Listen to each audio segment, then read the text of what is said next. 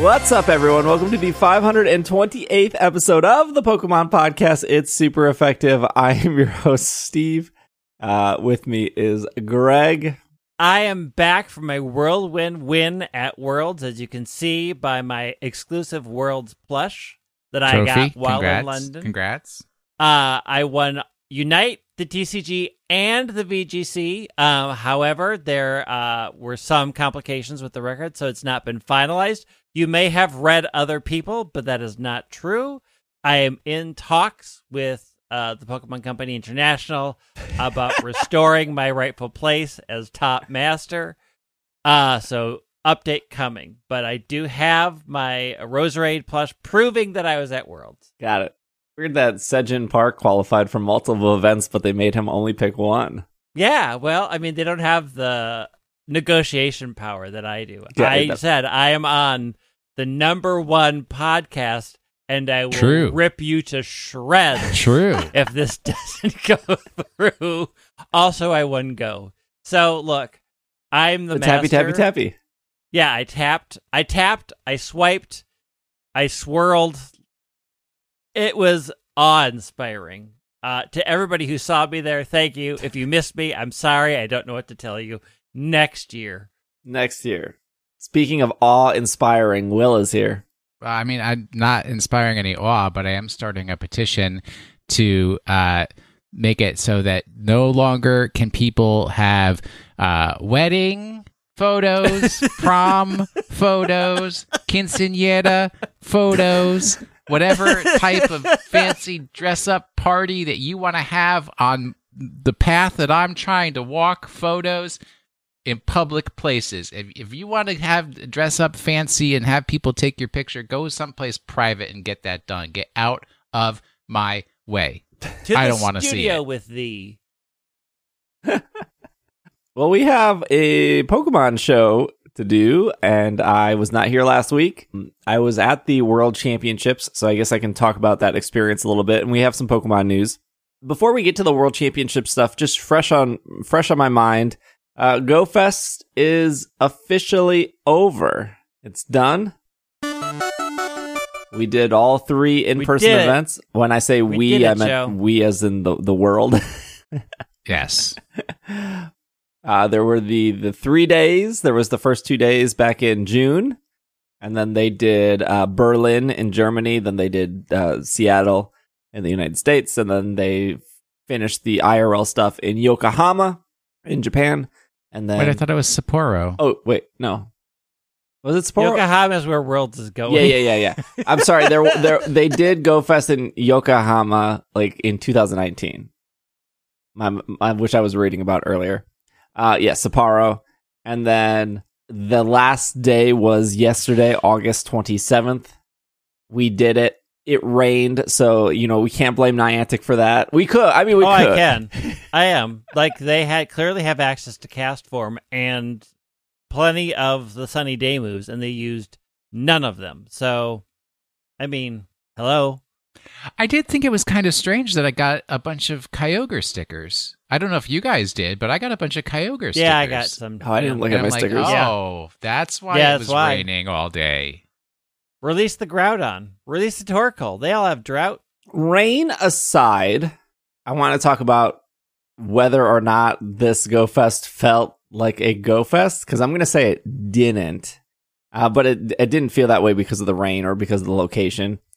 And I don't want to say that it felt that way because of the spawns, because I thought that, I don't know, I thought the spawns weren't awful, but now I'm trying to remember our pros and cons from June, and June felt like an eternity ago. Because I think the first day we played in the art park, correct? And then the second day we played at Como, which is a zoo.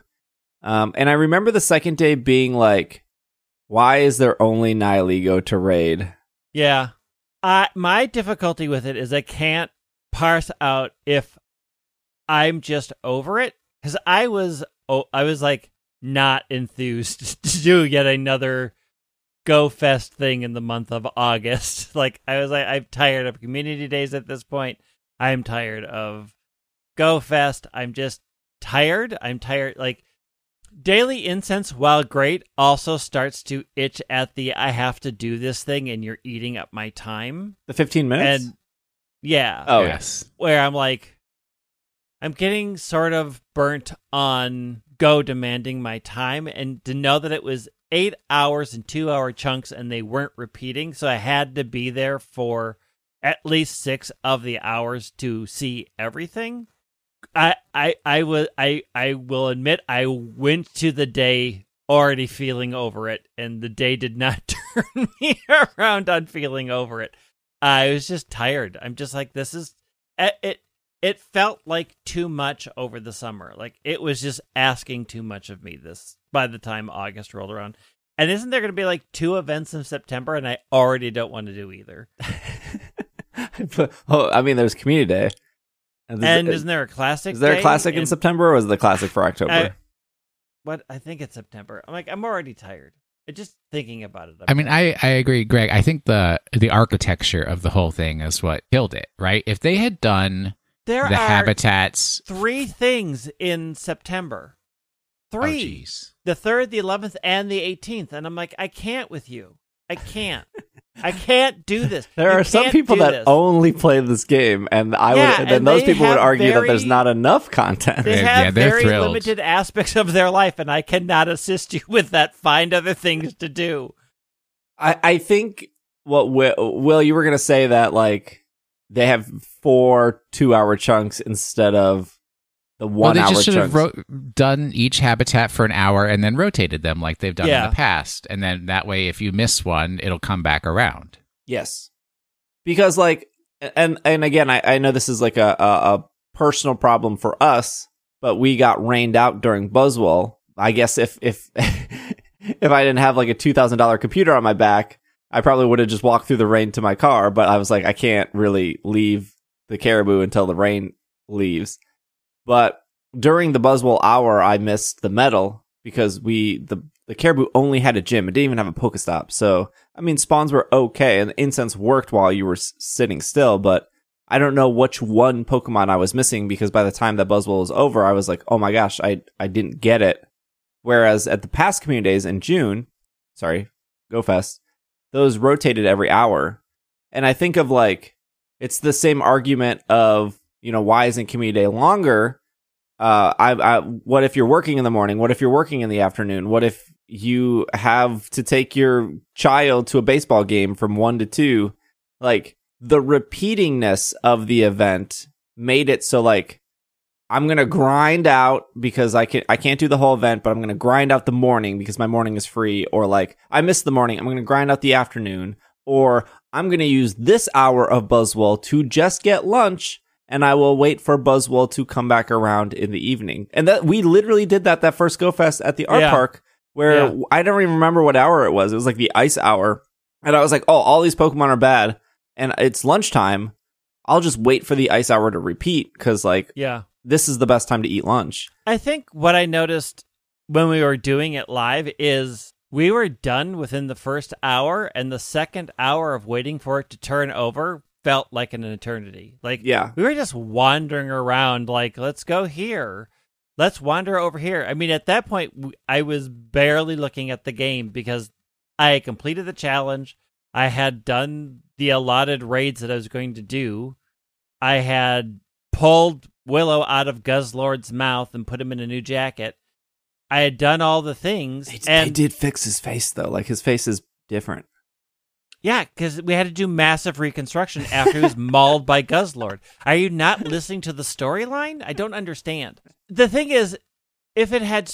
Also, you had to wait for each reset for the storyline to continue so it's like... Oh, man. That was the worst, because like the second one was start an incense, and I was like... But I started an incense when I started this morning, and now that's going for 3 hours. There are some people that, like, before the event even starts, they turn on 8 incense to, like, start the whole day, and then they have to just tack on an extra one because the quest line is, like, do an incense. I think what hurt it, one, was already feeling burnt out. Like, I'll admit, I'm sure people had a great time. I was coming in slightly burnt out, but also the fact that it rotated on such a long schedule that every time we got to the second half of the 2-hour slot, I was like, there's nothing that I want to do here.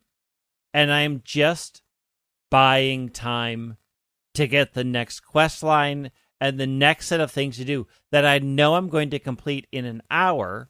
And then I'm waiting another hour for the next thing to happen. Yeah. And the argument could be like, oh, at those times, that's when you go take your break because you're done. And we did, and it still felt like I'm waiting. And then you had the thing where you didn't complete your OCD medal, and it will never come back, and that's all you could talk about for the rest of the day. Yeah, it did bum me out because like every other Go Fest, those events came back around, and like. And you know, if you got 9, it's actually, I also found it to be more engaging or more exciting, right? Because like I remember in June, I don't even remember, it was like the grass habitat or whatever, and it was like I got 9 out of 10, and it was like, oh, I missed the Fomantis or whatever. And then when it came back around, it was like, okay, I don't care about anything else, don't care about shinies, don't care about raids. I want that Fomantis. That's my target as soon as the clock turns over, and it made it exciting. So to like be like, oh, I missed I missed Electrike. Well, I guess I don't have that medal, and that sucks going into the next hour. Like, I can't say. It's hard to pinpoint. Like again, it's hard for me to pinpoint what made it not feel great, and I think there are just. Overall, there were minor annoyances on top of what felt to be like a long summer, where I couldn't get the enthusiasm for the second half, and the second half's dragged so much that I was just like, okay, I could just go home. Like, I'm just tired. and then when you got to the last hour and it was like, oh, we're just going to mash everything in, and it was still like, ugh. Do I have to keep doing this? Well, again, it's like weird because like the whole event, if you were a completionist or if you wanted to like do everything, right? Even if you just wanted to do the storyline stuff, you literally had to be out for 6 hours minimum. Yeah. Whereas I know plenty of people, and they probably don't listen to the show because we got a lot of hardcore people that listen to the show. But like when Irene did Go Fest, or our friend Alex did Go Fest. And they rarely do these events, but they do the events because they're like looking for something to do, and they're like, for $10, you guys are doing this, I'll do it. Like, cool. I'll play Pokemon Go once a month or once every weekend. They'll only, in my experience, do the 4 hours. They're like, I've experienced every habitat. I did what I needed to do. I finished the thing. I'm going home now, and that's fine. Like, they got their money's worth. And then there's like the hardcore people that want to do the whole thing, which is mostly us. But like if you finish the event in the like after I realized I missed Buzzwole, and it was the electric hour or whatever because Xurkitree was in raids. You jumped into Xurkitree, Greg, and I was like, I don't want to miss the collection challenge again, so I'm just gonna focus on collection challenge. Literally did the whole collection challenge in 10 minutes, and then I started doing Xurkitree, and then I finished the quest line, which was like Team Rocket stuff. Finished that all in 30 minutes. Yep. There's really nothing else for me to do unless I want to grind XP on Xurkitree, which I guess is like fine. It would be nice if they were shiny so I can do 2 things at once, but you know they're not. Or shiny check. So I think about the players that are not the like, I want 1 million shinies, I want 1 million XP. They're just kind of like walking around because they have to wait for the next story to kick in after like another 90 minutes. Honestly, this was easily the worst Go Fest, and we said like 2 months ago the like only Nihilego all day was the worst Go Fest, but like I feel like they learned so much from the 3 in-person events and like the city experience and the habitat experience and giving an hour break and having the rotations, and then this one just felt like they planned it 6 months ago and they didn't take anything they learned, and they were like, oh yeah, we forgot we could have made this like slightly better. Oh, well. Oh, yeah. It was on the books. Yeah. On the books. We're not looking back. No, only look forward. Never look back. But I don't think none of the complaints had to do with the shiny rates. Shiny rates felt fine. Like fine. My issue was the Pokemon selection felt good. The bonuses felt great. Most of my shinies were things that I had already gotten from Community Day. So it's just like, oh, I got another Community Day shiny. Yeah, I needed those shiny Okay. Machops and Geodudes. Yep, thanks. Like again. I think part of the problem is for me having done all of these and having done all the community days, the selection felt meh. And when I got a shiny that I had literally gotten 10 from a community day this very year, it was also like, okay, cool, I got another one of those. And it's not so much that the shiny rate felt off. I just feel that there's usually, I think, like the selection across a lot of the Go Fest, I think I said this before, feel like it's a lot of things that have always already been there. And here's a couple extras. And the extras aren't that exciting. This is what I was trying to explain, though, in June when we had the first 2 days of Go Fest, because the narrative around that Go Fest was they nerfed the shiny rate. And I talked to Niantic twice. And other outlets also talked to Niantic. I wasn't the only one reporting this. And Niantic said the shiny rates for the 2022 Go Fest, Worldwide Go Fest, was exactly the same as the 2021 Go Fest. And then there were some people out there that was like, well, I got 30 shinies last year and I only got 14 this year. It was clearly nerfed. Like, well, no, that's not exactly how RNG worked. No. And then Bobby and I went through, with the help of like the Sylph Road and other outlets, showing that there were less things that could be shiny. So earlier in June, they had the Alolan starters. You couldn't tap on those to be shiny, right? And then the other problem they had was there was Mudkips and there was Spheals and there was Swinubs, and those all had community days. I don't doubt for a minute that they were exactly the same. But when you fill the pool up with Pokemon that can't be shiny or Pokemon that you're probably not going to tap, I normally don't tap. I don't think I tapped a single Turtwig yesterday because, like, I have enough Turtwig and I just don't need the candy. I don't need to check if it's shiny. If it's shiny, cool, but like I'm going to tap on other stuff. This time, yesterday, everything in the pool here, Pheromosa from 10 to 12. Pikachu, Scyther, Pinsir, Sudowoodo, Hitmontop, Meditite, Anorith, Kricketot, Woobat, Carblast. Everything that 2 hours could be shiny. That's a huge difference. Yeah. From the June Community Day, where I think only about like 60% of the Pokemon in the hour could be shiny. And then the next one, Buzzwole, Pikachu, Machop, Geodude, Hitmonlee, Hitmonchan, Magmar, Numel, Cranidos, Axew, Drillbur. I don't know why I said Axew funny. The only thing in that list that couldn't be shiny is Drillbur. So again, almost everything, and that was the theme for all of yesterday. So I don't think the problem was like shiny rates or what could or could not be shiny. But there is going to be a problem going forward because we're almost done with the Pokedex. We're almost done. Like Alola's almost done. Galar's Pokedex is pretty small. Like, they're going to continue turning on shinies. Kecleon. The discussion around, well, there was a lot of repeat shinies or a lot of community day shinies or a lot like, there's only so many Pokemon, and once Niantic turns them on, they turn them on. So like they have to do this weird mishmash of like, well, here are some community day ones, here are some rare ones, here are some new ones, but they're going to start running out of here are the new ones. Yeah, I mean, are there any unknown letters left? There are a lot that can be shiny, yeah. But I think the issue... No, all the letters are available. Okay. Niantic has been relying on that to generate excitement. And now that is waning, they don't have a better idea to fill it in yet. New Pikachus? I mean, like, I think shinies are still fun to get. They are. I mean, I was happy with all the ones that I got, but it is getting to the point of diminishing returns, right? Like, the excitement of my seeing, I'm like, oh, cool, I got another Totodile. And then it's like, that is a shorter lived excitement because I had a Totodile community day. Yeah. And I'm still happy that I got it, but the hit isn't as big as to when I got the Sandcloak Burmy, which, whatever, or the Electrike. Because I'm like, oh, I don't have those, and I'm not tired of collecting them through this app. And that's sort of the problem that Go has is it's always going to be exciting to get shinies. Like, everybody likes getting them, but you are starting to bump up against people's memories of those shinies being overwhelming in your app.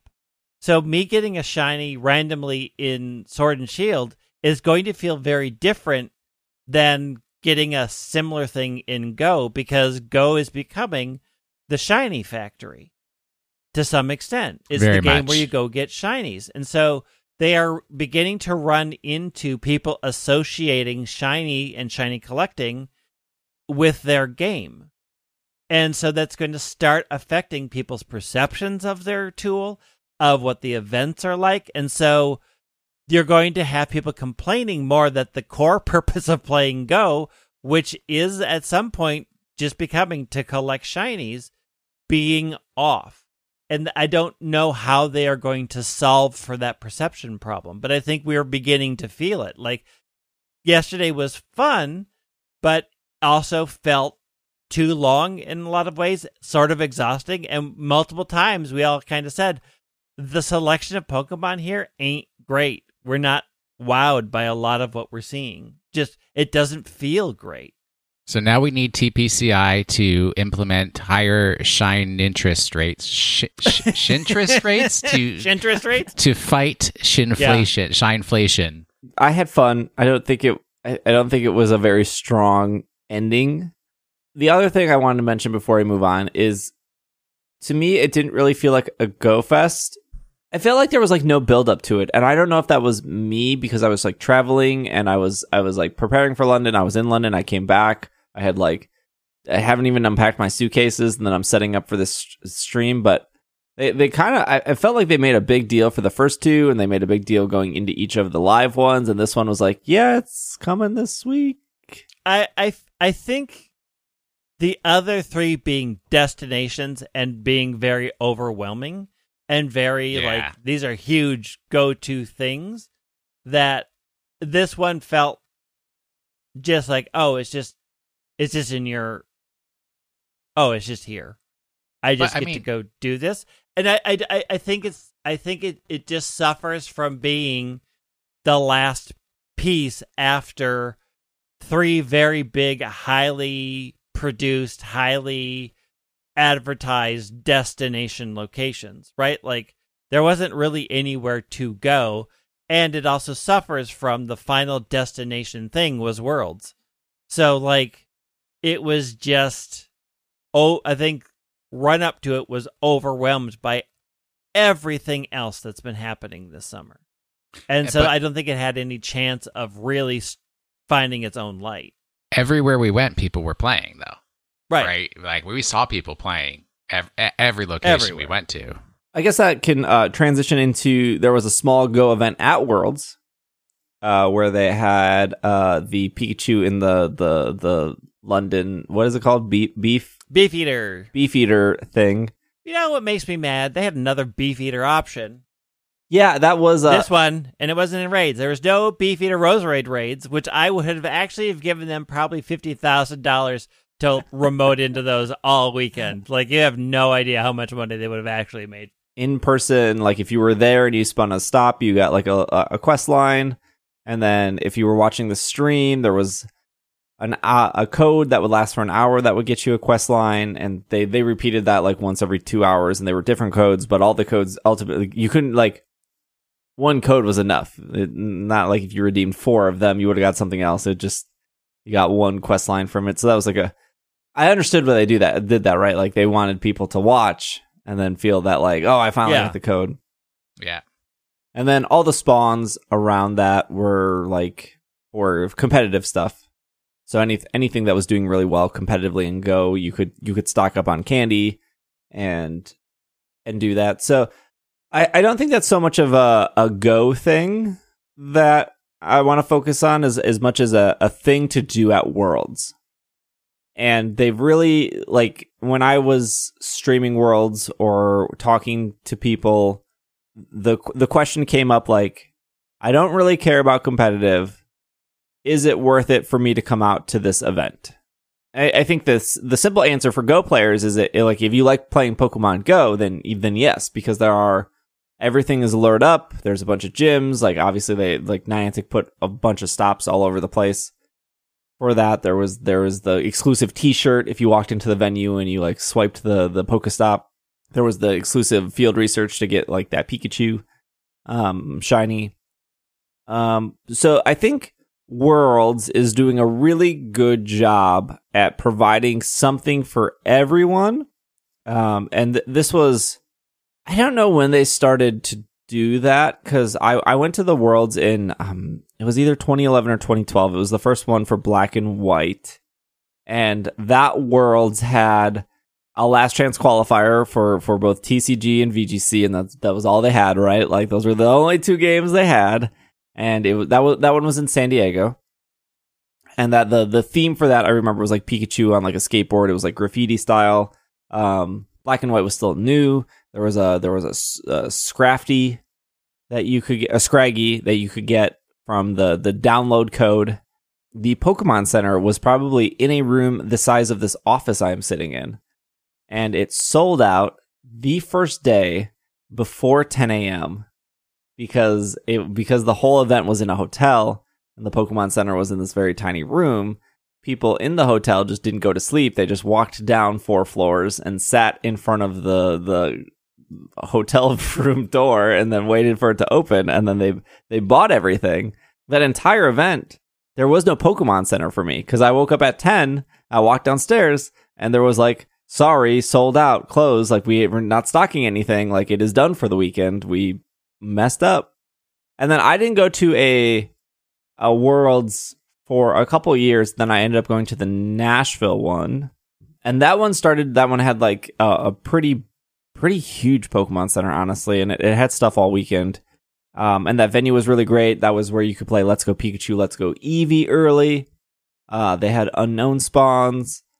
I don't even remember who was in raids at that time, but they had Pokemon Go specific stops, and then after that was DC, and DC had like the special Aerodactyl Relicanth research.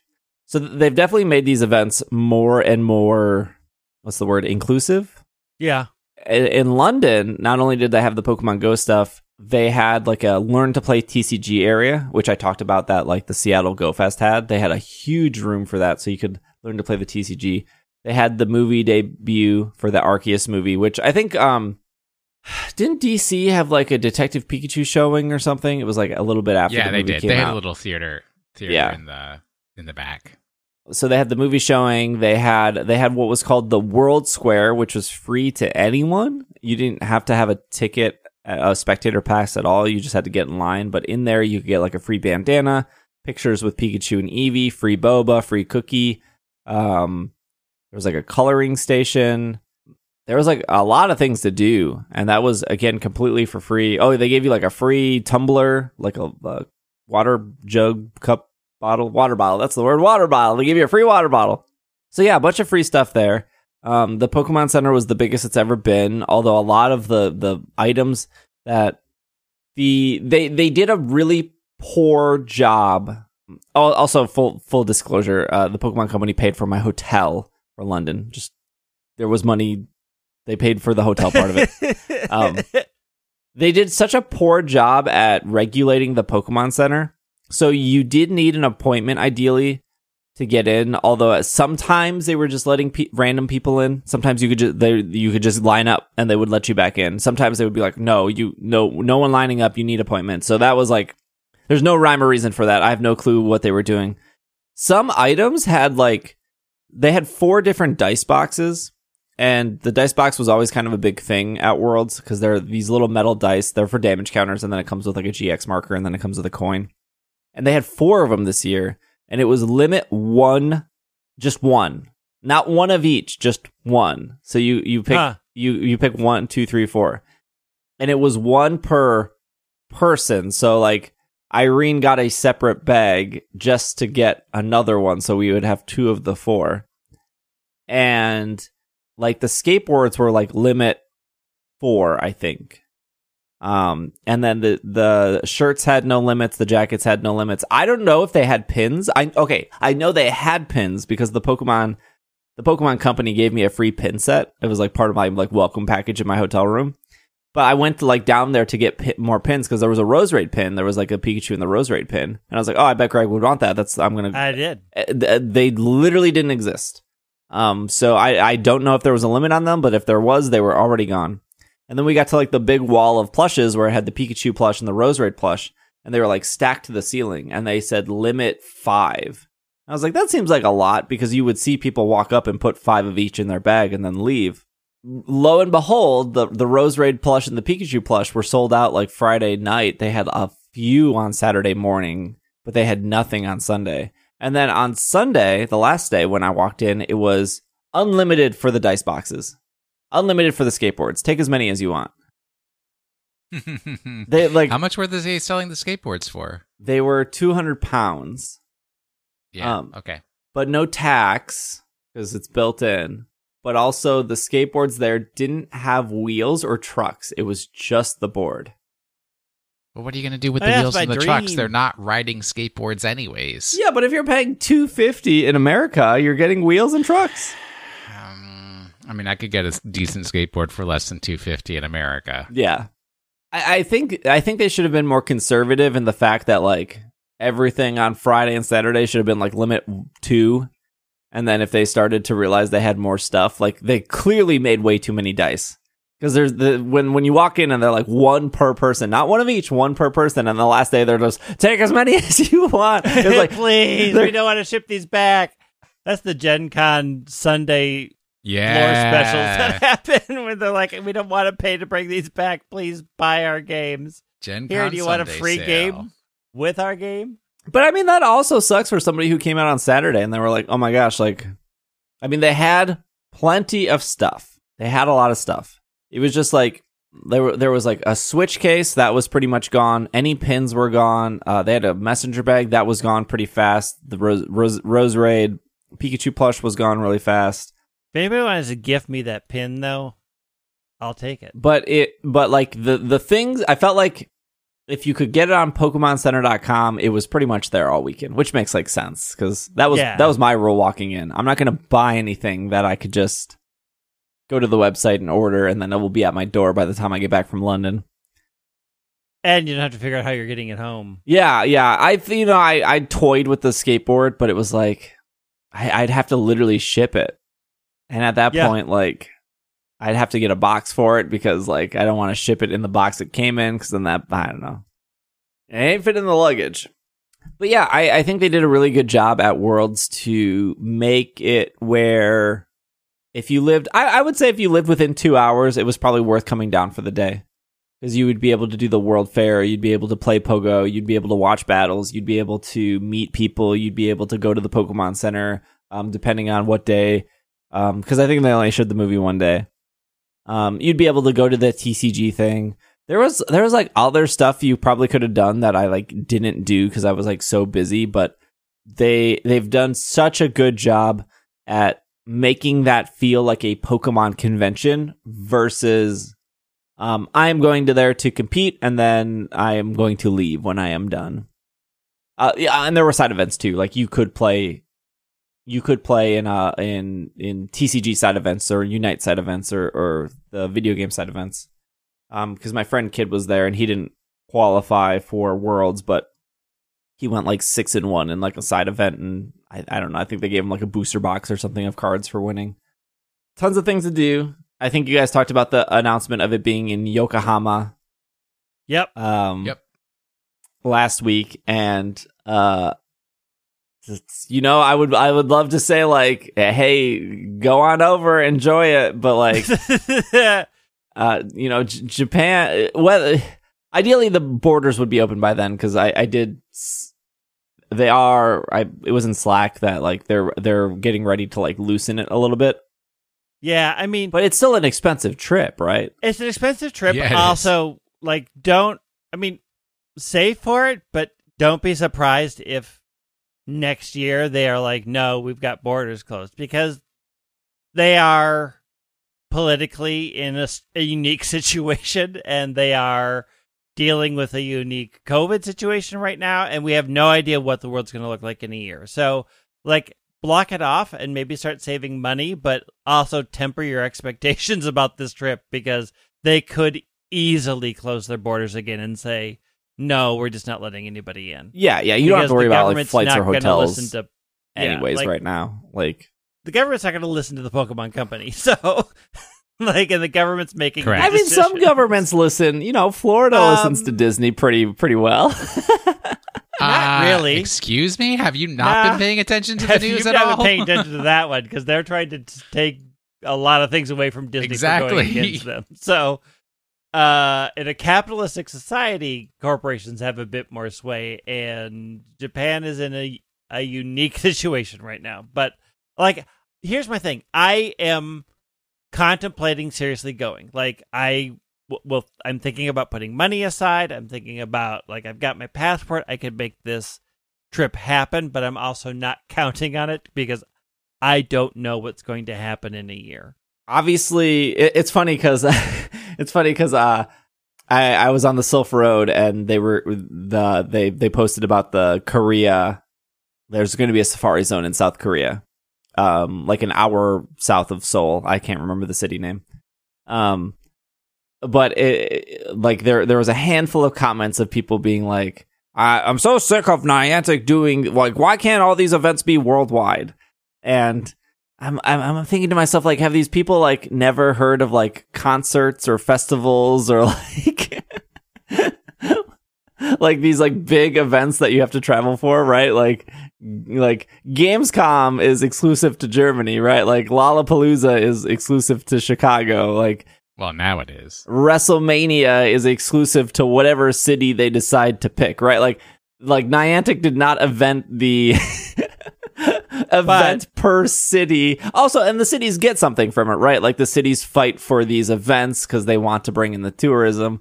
And so I'm like reading these comments and I'm like, man, why are people so salty about like these like in-person events? Because like, yeah, they could make them worldwide, but there's still so much value for the city and for the company and for the people. Also, to be fair, people also complain about things being locked in destination things. People have complained about Lollapalooza being where it is. People complain about artists not coming to their city on tours. This is not just only happens to this. People complain about things not coming to their cities all the time of all these other things. You just don't care about it. Yes. But also, if you're traveling to Korea for Pokemon Go, which is another complaint of like who would spend, $2,000 to go play Pokemon Go in Korea. Right here, Will me, this dude Will right would here. do it. Like you're going to do other things, right? Like it is a vacation. Like I have a friend that goes to every WrestleMania and it costs $2,000. He doesn't go watch wrestling and come home. He like goes and he explores the city and he has other things booked, and like WrestleMania are these 2 days. He does something before, something after, meets up with like, I think that people complaining maybe have just never gone on a vacation before. I mean, valid. It's hard to vacation these days. I haven't been on a vacation in 4 years. Yeah, but like if you were already thinking about going to Japan, and if you wanted to go to a Worlds, ideally now's your chance to try to pair those two together and be like, well, I was planning to go to Japan for a week. Worlds is 3 to 4 days. I'll get there a little early. I'll explore Yokohama, or I don't know, start in Tokyo or something. Like I'll go in Tokyo. I'll be in Tokyo for a couple days. I'll go down to Yokohama. I'll be in Yokohama for Worlds. After that, I'll go to Kyoto. Like you could make a trip out of it, ideally. And you don't even have to go to Worlds all 4 days if you're not competing. Like I think in the London experience, maybe 2 days of the 4 days would have been like, you could do everything. Yeah. Realistically, I don't think you could have done everything in London in a day, but I think you could get it all done in 2 days. Exciting, yes. Unknown, it right now it's in a country that has their borders closed, and they've been closed for a long time. And There was already a Pokemon event, Sapporo, that a lot of people wanted to go to. I had money set aside for it, and I couldn't go. The borders are closed. I guess my expectations are that, right? Like, I would love to go to Worlds again. I would love to go back to Japan. I thought Sapporo was going to be, I thought everything was going to be fine by Sapporo, and it wasn't. And that sucked. But, I think there will always be more Pokemon events. That is true. Yep. All right. Let's take a break. We have some more Pokemon news. There was a Mini Cooper. There was a movie. There's some Legos. There's some Masters excitement happening. There are some Masters. Oh boy, oh boy. We will be right back. This podcast is brought to you by Backblaze. Backblaze makes backing up and accessing your data astonishingly easy. Hey, do you need unlimited computer backup for your Mac and or your PC? You may have both, and you may need backups for both. Well, guess what? There is a backup service that is just $7 a month. You can back up documents, music, photos, videos, drawings, projects, all of your data. All of it can be backed up with Backblaze.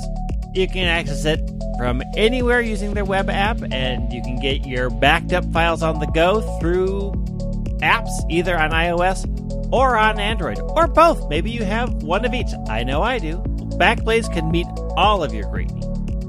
They have already restored over 55 billion files for their existing customers. You can do web restores for if you need to restore your files if you're traveling and you accidentally deleted something and need to get it back. Or they also do restore by mail, where they have flash keys and hard drive restores shipped to your door. And for an extra $2 a month, you can increase your retention history to a full year. So unlimited backup storage for a full year. You can get started with a 15-day no credit card required free trial at backblaze.com/PKMNCAST. 15-day no credit card required free trial that will give you plenty of time to upload and download some files. You can head over to backblaze.com/PKMNCAST. It supports the show. And we are back from our break. No, we don't do that. That's not. It's changed now. Oh. And now you are back. I am from back our break. from the break. No. Some quick news here. Pokemon the movie Secrets of the Jungle comes to iTunes, Google Play, and Amazon. This movie was exclusively on Netflix. But now you can either purchase it or rent it digitally. I thought that movie was pretty good. It is decent. It's enjoyable. It has a heck of a twist at the end. little riff on Tarzan there. There was an event in Germany, I believe it was. Mini, the car company Mini, Yeah. I think is owned by BMW. It's managed by BMW. Yeah, I'm not going to make any hard stakes about ownership. There was a new mini concept Ace Man, which had a Pokemon mode, and it was this cross collaboration where they took the Ace Man is the type of Mini Cooper, where they decked it out in Pokemon stuff, and then they put it in a giant toy packaging thing. So they used a lot of plastic. Correct. It's fantastic. Okay. Mm-hmm. And that there was like the Pikachu decals on it. It was cool. It's like kind of hard to explain in the video. This is just a marketing gimmick. They're not like selling this car. No, they are not. But it was like, oh yeah, Mini Cooper Pokemon. That happened. That was a thing. It was at Gamescom, by the way. Yeah. That was a thing they did. It reminds me of the what was it called? It was the very expensive bags that they did. Not Birkins. No, it was a Pokemon Go collaboration where the like little purse was like $700. It was that French company. Yeah. I was thinking you were still talking about cars. Oh, no. And I'm like, what are you? What? The difference is the purse was a reality. The car is not. The car is a concept. The purse is $700 worth of bag. Yeah.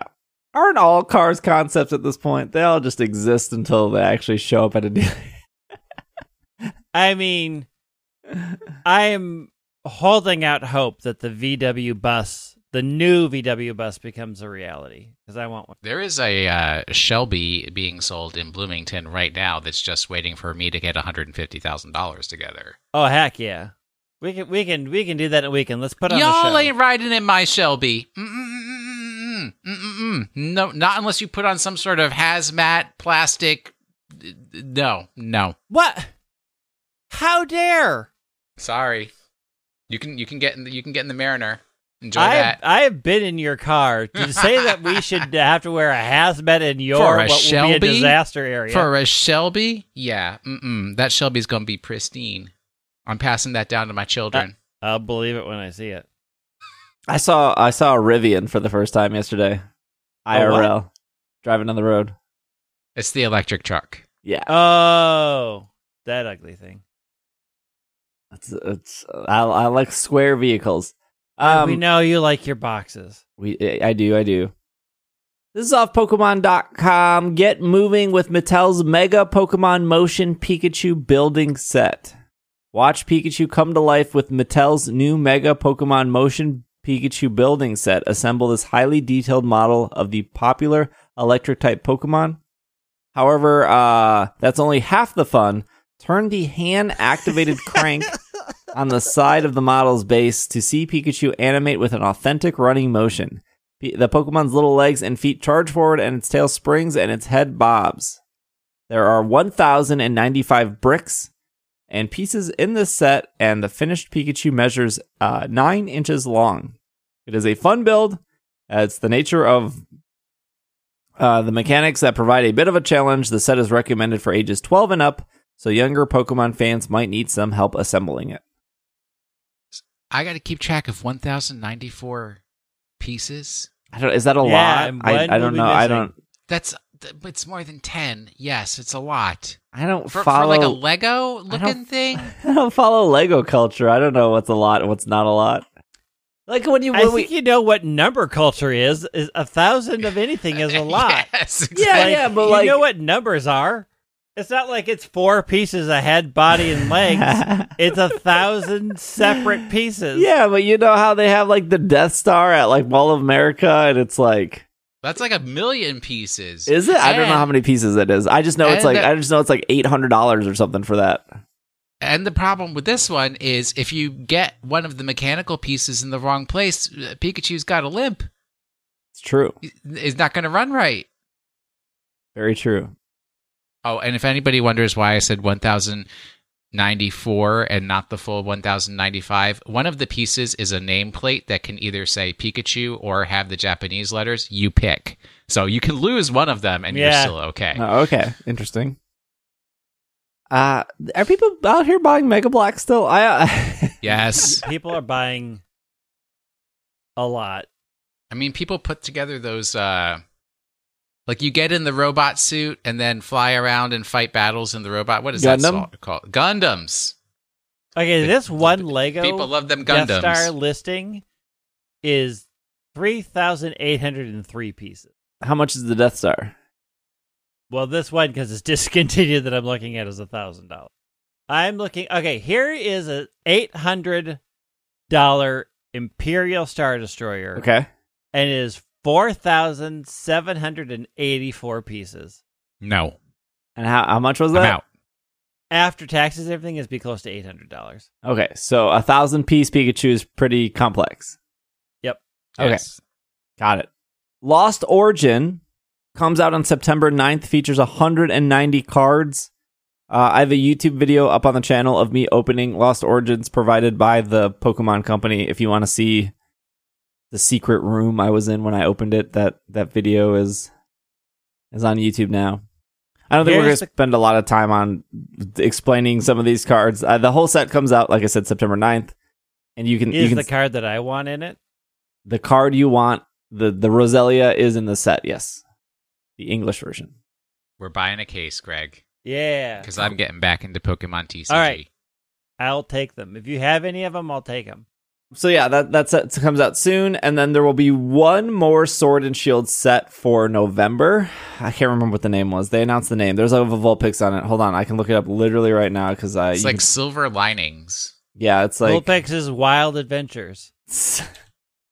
No, it's like Silver Linings. Silver Tempest is the last Sword and Shield set. And then after Silver Tempest is out, then we should move into the Scarlet and Violet sets for the TCG. And I believe Silver Tempest comes out November something. I think a week before the games come out. November 11th. Yeah, that sounds right. No, I just read it. It doesn't sound right. It is right. It is right. November It doesn't 11th. sound right. It is the correct date. Let's talk about Pokemon Masters. Okay. So our final pairs are Ash and Pikachu, Cynthia and Lucario, and then Red and Pikachu. Signasuit Red and Pikachu. Signasuit Red and Pikachu. These are not bait. These are the final three, right? These are not bait. These are the final three. Ash is here. I started my Ash pulls with 36,000 gems today. I have Ash. And I You have also no have zero gems gems, left? I'm assuming. I have 0 gems left. It was, look, I got a lot of, I can't be mad because I got a lot of 5 stars. I finally got Alistair and Gengar. I got a lot of things, but I was like, I don't really want Red and Pikachu, and I'm okay with Cynthia and Lucario have extras. But yeah, I burned through literally all my gems to get Ash. Isn't Karina in the game? Doesn't Karina have Mega Lucario? Am I misremembering? They are in the game.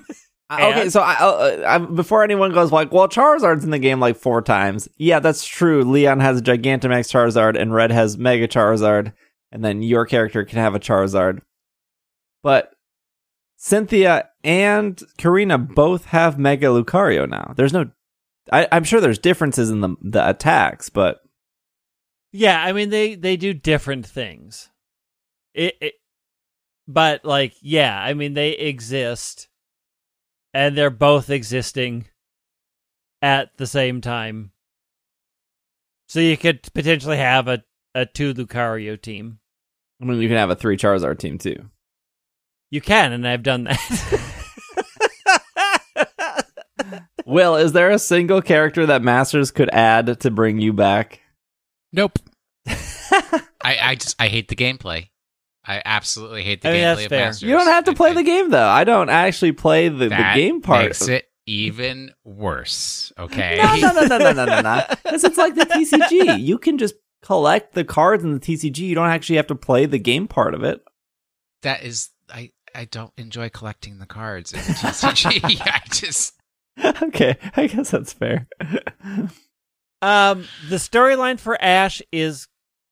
here's the thing. Masters does do fun, not particularly deep, but fun and cute storylines. So Ash being back and running around Paizo is charming. Passio, please. Passio. Oh, Ash is a 1% pull. He's not a 2%. He's a 1% pull. So Look, he is a tough. master sync pair, which is the same as Archie and Maxie. We have been saying since May, save your gems for the 3rd anniversary. Don't get distracted by all of these tricks. I got distracted by Archie, though. I wanted that Kyogre. Yeah, you are a meme. You are a meme. I tried to warn you. Are there any other Master Sync pairs, or is Ash the 3rd one? Maxie, Archie.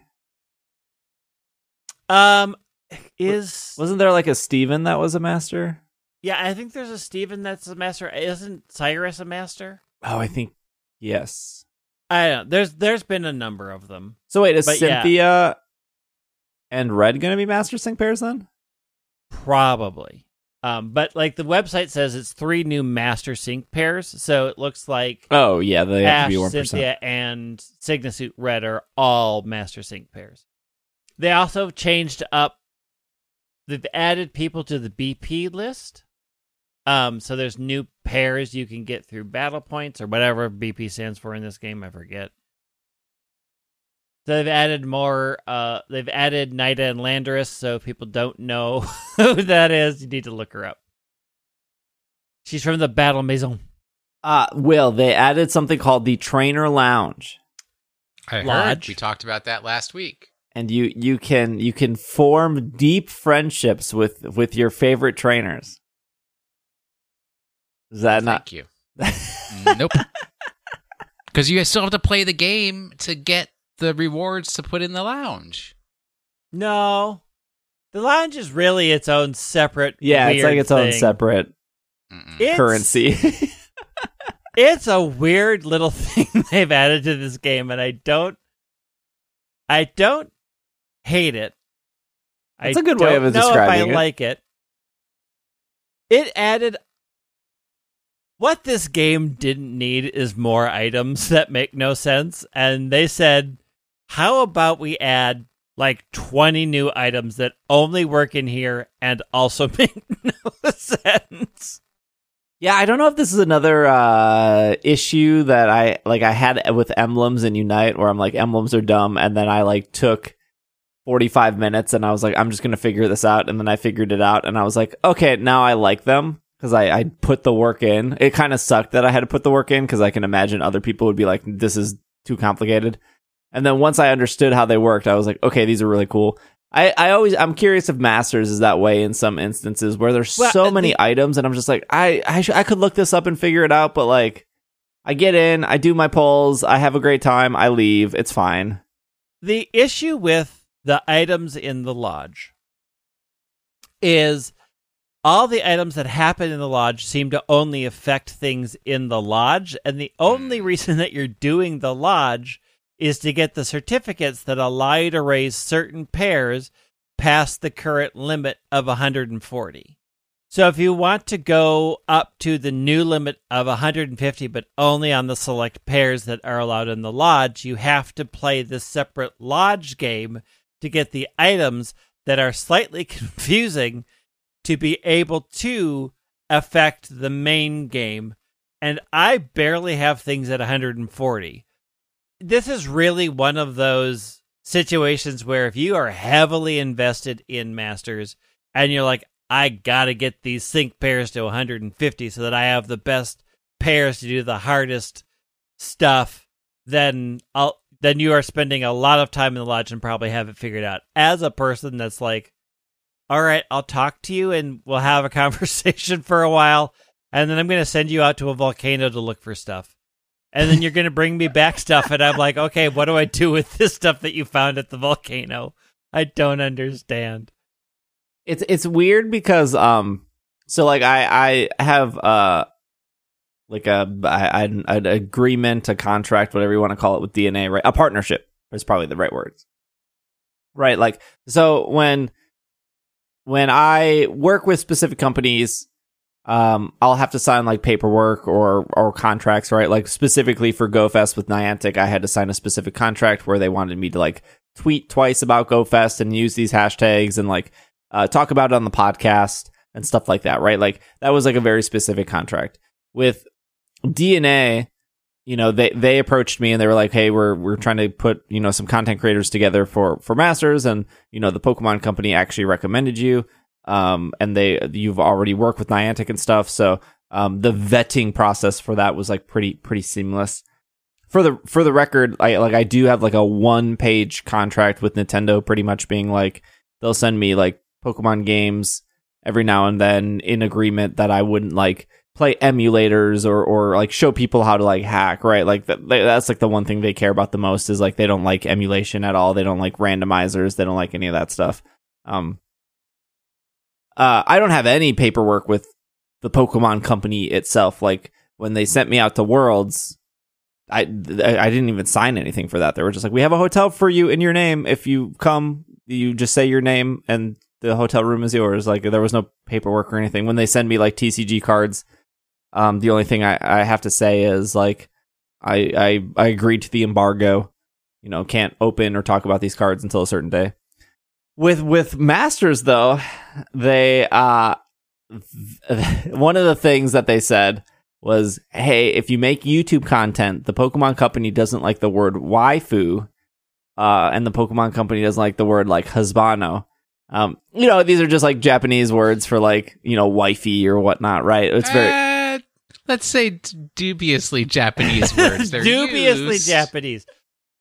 Very dubious. and the main reason for that, right, is because they don't want their characters to come across as like dateable, I guess is probably the most PG way I can say that.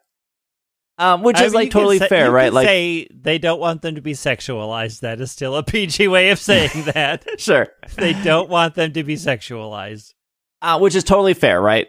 Like, if they're giving you free gems or they're giving you free merchandise, they don't want you to make content where it's like pushing boundaries on like their own IP. So anytime I like open up master polls on Twitch, I'm like, hey, chat, this is going on YouTube. DNA is probably going to look at it and they might reshare it. They might retweet it. But like, if you go out of your way to be like, oh my gosh, Cynthia is so attractive, it's like, that's not great. Like, save it for after. Or just don't say it at all, right? Like, keep your fantasies to yourself. But now with this trainer lounge thing, sorry, that was like a long-winded explanation to get back to this trainer lounge. Like, that is what it is, though. Like, yeah, the terminology is like forming deep friendships, but you're like, you're actively, to me, like flirting with them. That is to you. I'm having a pleasant conversation with Cynthia the champion, who I admire and think has a great fighting and battle spirit. You, however, are a pervert.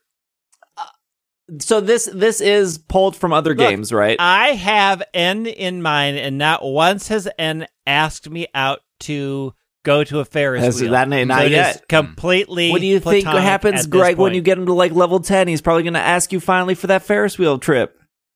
I mean, the answer is yes. Okay.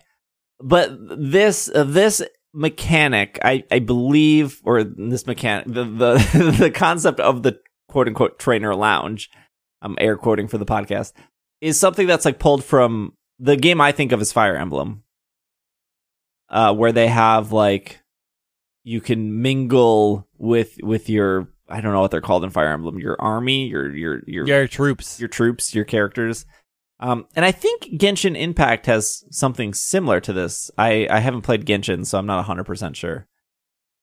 But like the trainer lounge isn't unique to Masters. Other games have done something similar to that. But also, like, going back to Fire Emblem, like that is the thing that people really like about those. People really like Fire Emblem characters. Yes, that's why there's so many of them in Smash Brothers. Yep. True. I'm with Greg. I don't hate it, but I don't know how I feel about it. Yeah, I mean, I think that the problem that you're running into is it uses a similar interface and actions that you find on many dating simulation video games. Correct. So if you were to play a game such as Dream Daddy, you will have very similar interactions as you're finding in the Trainer's Lounge.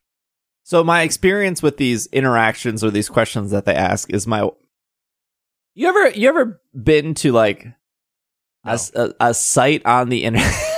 Don't lie. Yes, you have.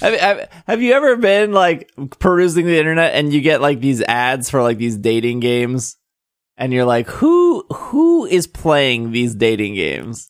My wife. Your wife is. I figured we out. know who is. My wife is this for years. Yes. I'm seeing ads for these very out there dating games.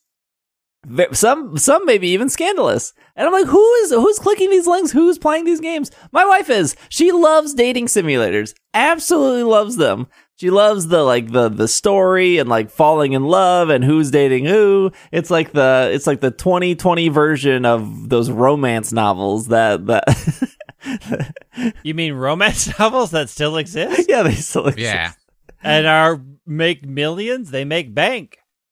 But like when I watch her, like when she's like playing, there's a lot of these on the Switch, by the way. There's a lot of these dating simulators on the Switch, and when she's like playing it in the background and I'm like looking up, it is ultimately like the Trainer Lounge is a very simplified version of that. Of like, Oh, very simplified.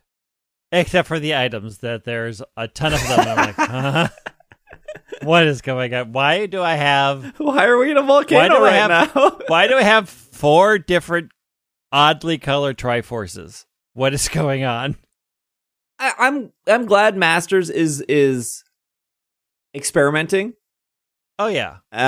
Because I think I've always gotten the feeling that they tried very heavily to make a unique battle. This is my opinion. I don't, they didn't tell me their opinion, but like watching Masters grow and working with DNA, again, my opinion.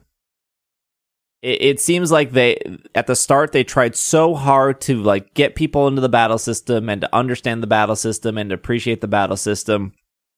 And now it feels like they're just doubling down based on the surveys that we all took. Remember, they like listened to us, we took all these surveys, and the thing on the surveys that won was like more characters, more seasonals, more collectibles. And ever since that survey, it felt like cut the co-op. No one's using it. It's too complicated. Let's not worry about the battle system so much. Let's just worry about collecting and new characters and all that stuff. And now, because I feel that there are probably a huge amount of players in Masters that care about the collecting aspect, I am one of those players. I don't actually like do the battle stuff. I just like collecting. And I know there are a bunch of people that like the battle stuff. That's fine. Totally cool. But it seems like they're like, okay, we've gotten all these people to collect and to spend gems. How can we get them to want to spend and collect more? Because the battling itself isn't doing it. And it feels like the Trainer Lounge is the foundation to try to like get those people to want to do something with their collection, which is like totally cool and totally fair. But it's kind of, I feel like there's been this slow shift away from the very focused battle mechanic that they led with now to this collecting aspect of the game. They've come a long way from, hey, we're sorry we built a bad game. Which is where we were when I don't think the battling stuff is bad. I just think it's overly complicated. Mm-hmm. And if you like that is awesome. And I see too tappy. And I see the challenge of like, okay, you have to activate this and then do this and then wait till this and then like put the thing to sleep with hypnosis and then do that. Like I like when I watch people do it, and I'm like, wow, that's really cool. No, thank you. Yeah, I mean, I think they did a very good thing by building the Victory Road part that teaches you like, this is what we mean by doing all these things. And I think ultimately they also understood like people just like, people want these characters to mean something. And this is what I realized why I'm enjoying Masters more than anything. It's what I've always wanted the main games to do with these gym leaders, right? I want to know them. I want to see their storylines. I want to see their personalities. I want them to be much more than I walked into your gym, I stomped you out of existence, and I left. And Masters takes these characters that I have lived within these games and gives them personality and a story and something for me to make them memorable. I remember more gym leaders now and Elite Four members after playing Masters than I ever did from the main series games. And that is its main credit, I think. Speaking of a bunch of items, I know you guys went over this last week. Although I know that the three of you aren't exactly the most competitive people. So I just wanted to give my input on the new items they announced in battles. And I think we even got like a comment of like, oh, I wish there was more insight on these items. It's hard to give full insight because we don't know exactly how they're working.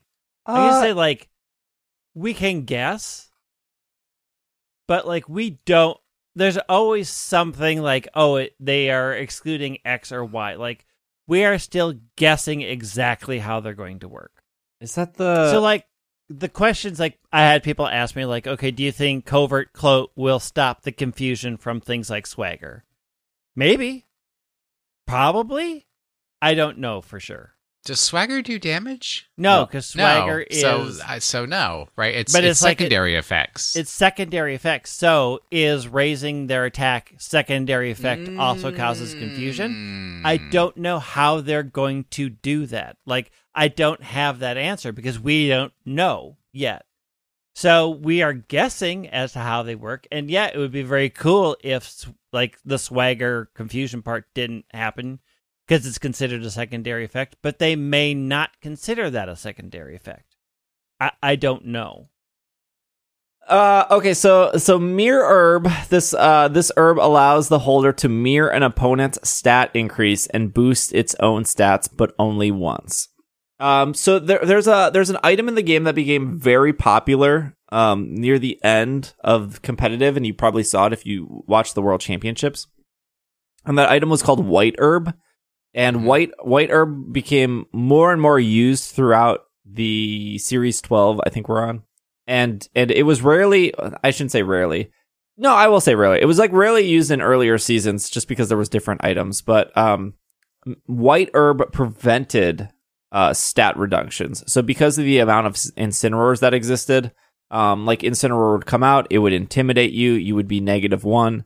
And then you wouldn't be able to do enough damage to knock out whatever is next to Incineroar or Incineroar themselves.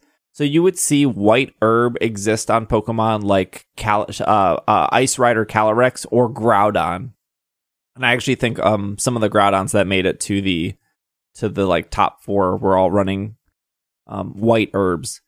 I think Mirror Herb would see a lot of play if we see like a Swords Dance Dragon Dance meta, which was a very popular meta. It's actually how I qualified for Players Cup 2, is I used Indeedee to follow me, and then I used Dragapult, and I would just Dragon Dance. And if I was in a situation where I was able to Dragon Dance, I would be in a pretty good spot to then start to sweep. So that's the only like real situation I would see Mirror Herb in, because I feel like this would make more sense in a Dynamax format where the holder is to mirror an opponent's stat increase and boost its own stat. Well, the thing about Dynamax Pokemon is you are boosting your own stats, whether that's like through Max Airstream or Max Knuckle. But I don't think we're doesn't look like Terrestrializing does that. So then the only other moves you have to like think about would be like Swords Dance, Dragon Dance, Coil would be another Belly one. Drum. Belly Drum? Yeah. That's what they show in the trailer. So I don't know if Mirror Herb sees a lot of play unless the meta leans into like... Did you listen to us last week? I did not get to that part of the show. Okay, so here's the thing that we brought up, and maybe you can set. So, one, do we think that like a Snorlax could get this herb back through Recycle? No. Because can you not get the herb back through? You only get berries back. Because Recycle says discussion. items. This isn't Harvest. This it's isn't Recycle. Harvest. This is Recycle. Well, typing Recycle into Google without the word Pokemon gets you local recycling plants. Yeah. Although you're wasting a move. Recycle allows a user to regain a hailed item such as a berry that the user has consumed in battle. Recycle has failed if the user already has a held item. Consumed items are not forgotten even if the Pokemon is switched out. Recycle cannot restore items that were transferred to a different Pokemon via thief or an item knocked off or items that were knocked off, but can recover items consumed by Bug Bite, Fling, Natural Gift, and Pluck. Recycle can recover items consumed that were originally another's Pokemon but was transferred to that Pokemon during battle. However, a Pokemon may only consume one item at a time. If a Pokemon consumes an item, then obtains another and consumes it, the original item cannot be restored. Even if the second item is restored and transferred to another Pokemon, this is the most complicated move ever. Mm-hmm. Yes. If the Pokemon that knows Recycle obtains an item after consuming one, it can still recycle to restore its old item as long as it has no item when using Recycle and did not consume another item once consuming the old item. Once an item is restored, it is no longer treated as a consumed item, so it cannot be restored again until it's consumed again. In Generation 5, it says Recycle can no longer restore via Bug Bite and Pluck. Recycle cannot restore a bursted air balloon, an item destroyed by Incinerate, or another item picked up by a Pokemon via pickup. If powered up by I forgot that Normalium Z. Z moves were so poorly named. If it's powered up by Normalium Z into Z Recycle, the user speed will increase by 2 stages. Then the move itself will fail after obtaining the Z move because it's not possible to restore its own Z crystal. Recycle can restore a user's berry if it was consumed by tea time. What is tea time? A move. It's the signature move of Poltegeist. Nobody uses it as like clearly. It causes all Pokemon on the field to eat the hidden would berries Snorlax be able to recycle this? I would say yes, based on that. And then the other question that we had that is, but like, so let's say on both sides of the field, both Pokemon use a stat increasing move. It will probably be random which one it picks, or will it be speed based? It would be speed based because that's how it. Let's just say your Snorlax has a Mirror Herb, and then what's in front of you is a Dragapult and a Garchomp. When the Dragapult uses Dragon Dance, the Mirror Herb would then activate, and then the Garchomp would Swords Dance. So I don't think it would be. There's no way it'd be random. It would be like through speed tiers. I don't think you would see Mirror Herb on a Snorlax because you're still better off with like a citrus berry or whatever berry that Snorlax particularly runs, because you want to then belly drum and then activate your berry to get your health back. Yeah, but if you have a mental herb and somebody across the way belly drums, then hey, you have herb, it, not and then you recycle it and say belly drum again, and you got it again. You would get that mental herb on like Mimikyu. Yeah, I don't think Mirror Herb is like this S tier item.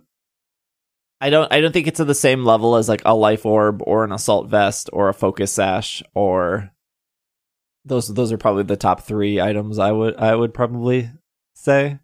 Covert Cloak is probably an S tier item.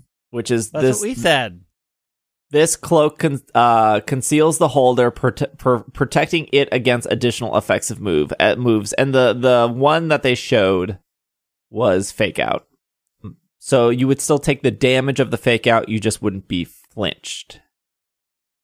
And I'm assuming what you guys said last week, because I didn't get to that part of the episode, is like, does this work like Swagger? Does this work on Scald? Does this work on Dynamic Punch? Does this work on like Thunderbolt? In like, you can't be like, I think Thunderbolt has like a 10% chance of paralysizing you. And I would assume yes. Like I would assume that like it would prevent the burn from Scald, but you can still be scalded. You can still be Thunderbolted, but you can't get the 10% burn. But if the move is specifically like Will-O-Wisp, yeah, you can't. That is not the secondary effect. Right. So, like, the question that I think that people got into the weeds again are, like Swagger, the main thing is you increase their attack. The secondary effect is they become confused, potentially. So I think there's just a lot of questions we can't exactly answer until the item is here. Yeah, so a good example of how that would work without this item existing would be like Mudsdale. Mudsdale's ability is it like Oblivious or something? Where a very popular thing in Series 3 was that Mudsdale would be alongside a Grimmsnarl, and Grimmsnarl's Prankster ability would allow it to use non-damaging attacks first. So Grimmsnarl would use Swagger on Mudsdale, give Mudsdale a +2, but because Mudsdale's ability prevents confusion, it would just be a +2 priority. Sorry, it was Own Tempo. Mm-hmm. My suspicion is it's anything that is affected by Sheer Force ability would also be Covert Cloak. So sheer force is any damaging move that has a secondary effect. The power is increased, but the secondary effect doesn't go off. If you're worried about being burned, you would probably so being burned is a pretty terrible thing to happen to you competitively, right? And it's in a pretty real terrible life. thing to happen It's- ever. Yeah, it's just being burned is bad. So if you're burned, your damage attack is halved. Which in a Dynamax format, if you Dynamax to start, Isn't it just your physical attack? it's your that's half? physical, yeah. Physical So attack, if you yes. Dynamax and then your attack is halved, it almost feels like you're this huge sitting duck. I always felt Although they are free to and very may well change all of that in Scarlet and Violet. We do not know. Yeah, we don't know if Frostbite from Legends is coming over. Mm-hmm. I also felt like instead of reducing attack, being on fire should have reduced your accuracy because you're flailing around trying to put those flames out. No, it's your ouchie, like a sunburn. Not Yeah, you're but on you take fire. damage from it every time. You are clearly on fire. Lumberry on Landorus was very popular because you didn't want your Landorus to be burned. So if you Dynamax to max Airstream to get the speed advantage, the way to counter that was like, yeah, you have the speed, but now you're burned. And so they would run Lumberry to then heal the burn, so then they can continue their sweep because now their attack is back to 100%, and they can continue doing what they were doing. Covered Cloak isn't going to replace that, right? Because it's not going to prevent against Will-O-Wisp. But I suppose you could be scalded and then like, I don't want to get burned from the scald. But that like scald is a 30%. So I think Lumberry is still really good in that situation, not this item. This item seems specifically very good for fake out. Of like, I need to Dragon Dance, or I need to do something, or I need to Swords Dance, and I can't be faked out. And even if you don't need to like, or I need to set up Tailwind, that's like another thing. Like I don't want to be faked out, but I need to set up Tailwind. Probably Tailwind is the better example. I need to set up Tailwind. I can't be faked out. I don't have any way to prevent fake out. That is why Max Airstream was so good and probably the best max move, because when you're Dynamaxed, you can't be faked out. If you're in a situation where like fake out is very popular, and I'll never forget when we were in DC and they showed how like Dynamax Pokemon can't be faked out, like the entire room like cheered because fake out is incredibly obnoxious and annoying and very disruptive. And that's why Incineroar and Rillaboom were some of these dominant Pokemon, because, you know, you fake out and then you switch them out and then you bring them back in and you can fake out again, and fake out pressure is very, very real. But if you're sitting against, you know, a Dragapult and a Regieleki, only one of those Pokemon can be faked out. The other one cannot. And so if that one Pokemon that you could fake out has this item, all of a sudden you are now facing two incredibly fast Pokemon, and you cannot do anything to slow down even one of them, which would be the Eleki, because you can't fake out Dragonite. So yeah, I think that item will be incredibly popular and probably the best out of the three here. But I don't know the situation which is going to be like best, because we know that Grimmsnarl is going to be in the game, and like you could easily fake out a Grimmsnarl, and you probably would want to if you don't want it to set up screens. But like, is that item best on Grimmsnarl? Is it that big of a deal they fake out your Grimmsnarl? Like, versus I want a different item on Grimmsnarl, which would be better.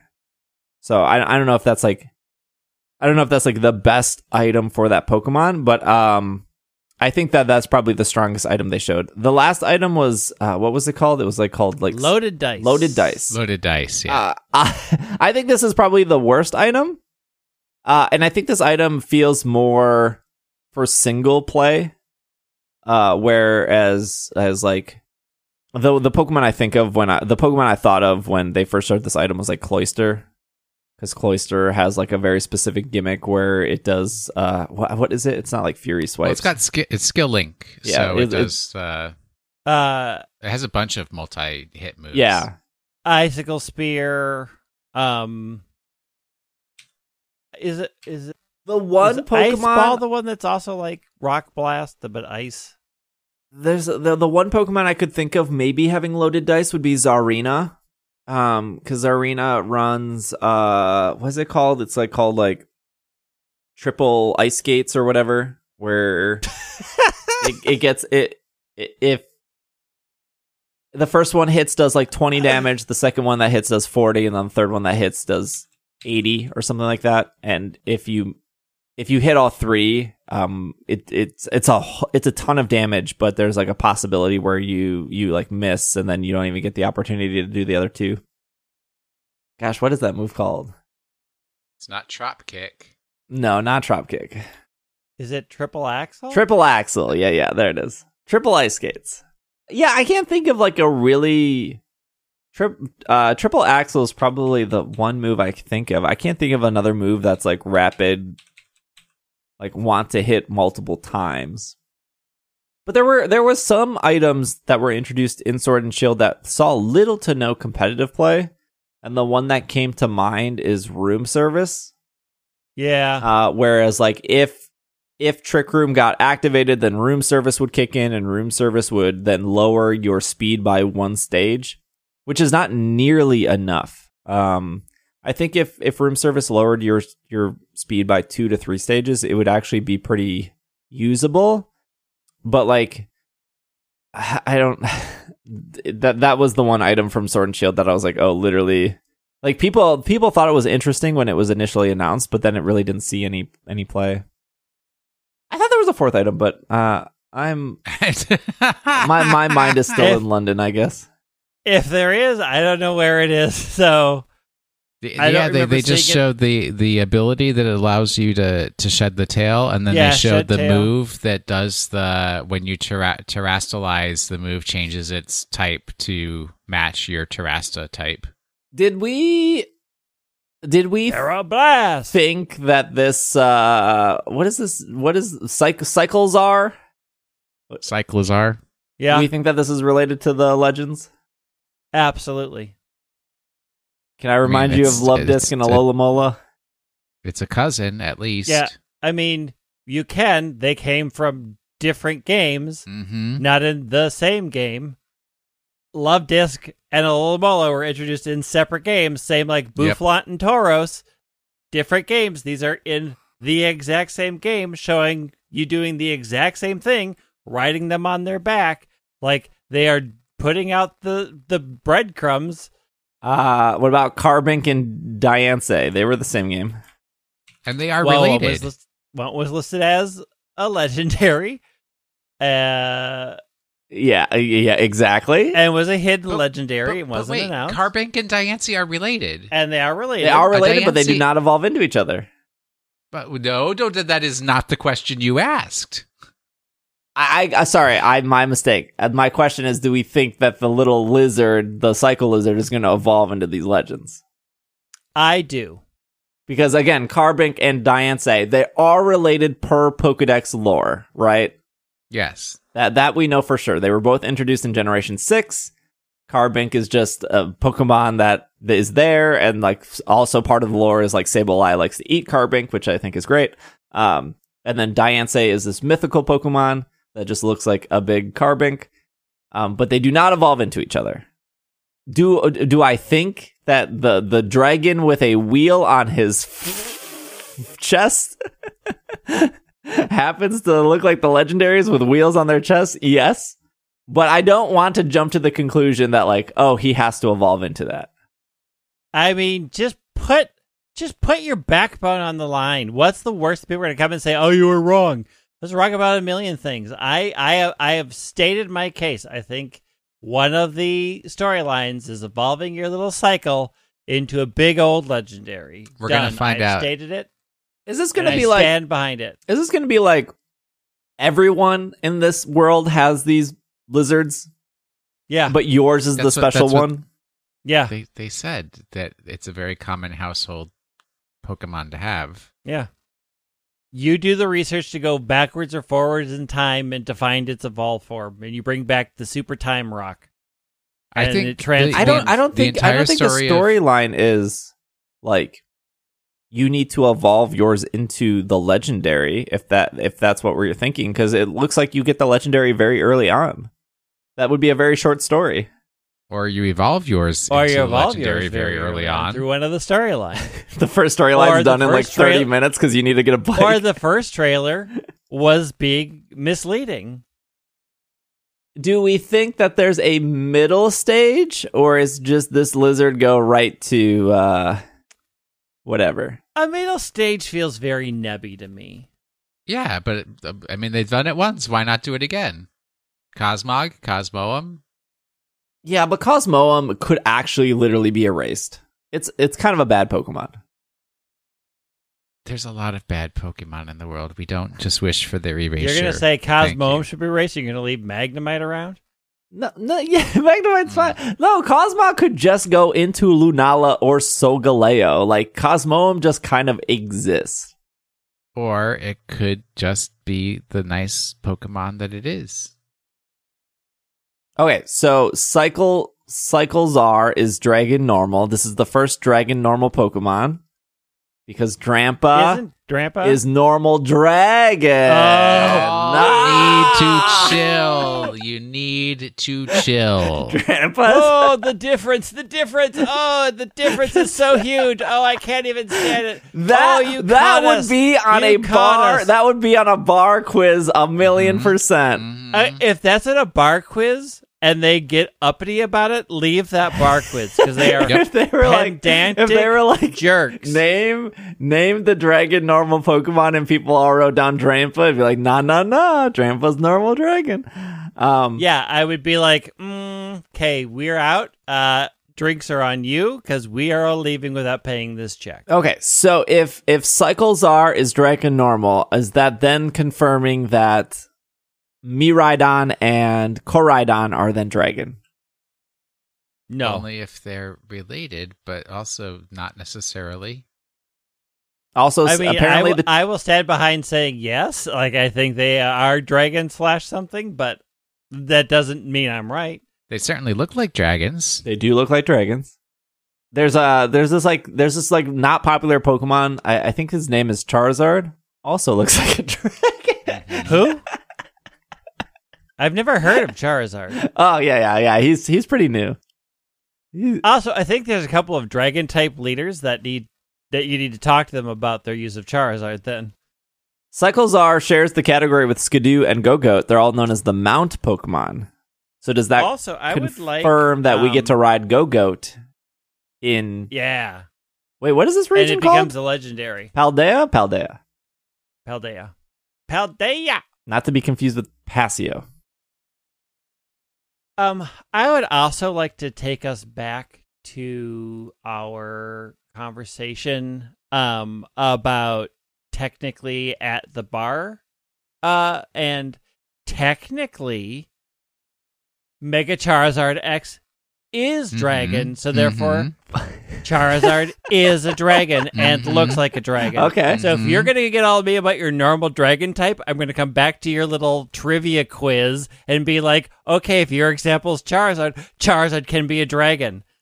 How do we run a trivia night at a bar and have the most obscure questions to make Pokemon fans angry? Easy. We open up a bar. Okay. We say trivia night Friday, Pokemon themed, and they will flock to our doors. All we need to do is come up with the most Poindexter bits of trivia. How many Pokemon does Ash actually evolve? Yeah, that's a good one. No. Technically, Charizard evolves itself. He didn't want that to happen. There would have to be something out there in there that Pokemon the Movie 3, there's not actually an Entei in that movie because it's just an illusion created by the unknown. It's not actually an Entei. And another one has to be, what are the 3 legendary dogs? Zacian, Zamazenta, Eternatus. My favorite dogs. Eternatus is not a dog. Dude, I want. It's Zacian, Zamazenta, I wish Bolton. I was smart enough / had enough time / had. You could leave it right there. Yeah, this is true. Podcast over. I don't know. I don't even know if I had the time and energy and the editing skills on YouTube, and maybe this already exists, but do you remember the amount of rumors that happened before every Pokemon game? Like when I was in Japan and you guys were hosting the show and you guys talked about armored Pokemon for Sword and Shield and like... Oh, yeah, vaguely. Like, do I remember us having that conversation? No. Did we probably have that conversation? Sure. Yeah. We were looking at the clouds on the region. And like what's at the north and what's at the south. Yeah. And then I remember like the CMYK conversation of like how like Zamazenta is magenta and Zacian is cyan, and that means there must be a third dog, and the third dog must be like yellow because that never happened, right? It did. Because Boltund is yellow, the third legendary dog. Do not argue this point with me, because I have an answer. So I think that would be like, for me, that would be a fun YouTube video to watch, and I don't think it exists, but I would love to watch a video of like all of these theories that like had, you know, a lot of basis off of it, but then none of them came to fruition when the games actually came out. Same with like Lily supposed to be like Nihilego, and then that didn't actually happen. And then like, remember how like people were pairing the characters of Sun and Moon with Ultra Beast, and they were like, "Oh, these two have to do it," but they really didn't have anything to do with it. It just, I mean, they did. Yeah, I mean, like no, her mom was dressing her as Nihilego. Was dressing her as Nihilego because she was obsessed, right? But like they weren't like there were like theories of anyways. Like if you're looking for a website of the many theories people have gotten wrong about Pokemon, it is a never-ending series because there are always things people say. Correct. That's why I'm like, people are so confident that Cyclezar is going to evolve, but also people were so I am not confident that there was going to be a third dog. Not Bolton. You can argue that point. You're wrong because Boltund exists and Boltund's the best dog. Here's the thing: it is, and I've always said this. It is fun to come up with theories. It is, but do not build your expectation and hype around your favorite theory coming. No, I don't want the theory video to exist to prove people wrong. I think it's just a fun video to be like, oh yeah, remember when we all talked about that? I know you too well. You want it to show people. I've been in your Twitch chat. You'd be like, I'm pointing you to go to minute 42 of my 18-hour opus about how wrong you are. No, I think that's a fun... Like, I wish I remembered all the theories before X and Y, but we're getting to a point where I don't really remember them that well. No. I mean, somebody... And I kind of wish they were documented in some sense. Somebody out there can go through all the backlog and make a wiki. And then we'll base off the wiki. So do a bunch of work for free, and we'll benefit from it. Capitalism. One last question before we finish this show, because we got to do our last two segments. How was your guys' experience watching this trailer and watching Worlds in general from home versus not being there? Like, did it feel eventful even though you weren't there? I watched the trailer. But I agree. That is my statement as well. I did not watch Worlds at all. None %. I did not turn to that I Twitch. Didn't watch Worlds. Right, you didn't watch those Unite matches? He was in them. He was winning them. Oh, yeah. I was winning. I was crushing and making people's dreams end. Their limited time availability codes did not entice me. I didn't even. Is it because of, is it a serious question? Will, was it because of time zone stuff? No. Okay. I don't watch Twitch. It was on YouTube as well. I mean, some of it was time zones, right? Like stuff that happened during the day for them I was either asleep or at work. Like 7 o'clock then when the day was over was 2 o'clock in the afternoon here, and I'm solidly in work. But also, like, there is a part of me that wants to go back and, like, sit down and actually analyze what happens in the Unite matches to, like, understand people's choices. But another part of me also understands that unless I have 4 other people that are doing the same thing, ultimately those don't serve me, because when you are doing solo or duo queue, you are developing a separate set of skills than a coordinated team does. Yeah. So ultimately, watching those Unite matches to see what a team of 5 does is great, but only if I have a team of 5, because that's the only way that those skills transfer. I think there's a little bit of that where like I was watching a Cramorant player, and the way they were moving was very different from the way I move. And I would be curious to watch that player more, because it made me think about, like, I've never thought about, like, navigating the map this way. I've never thought about, like, positioning right here.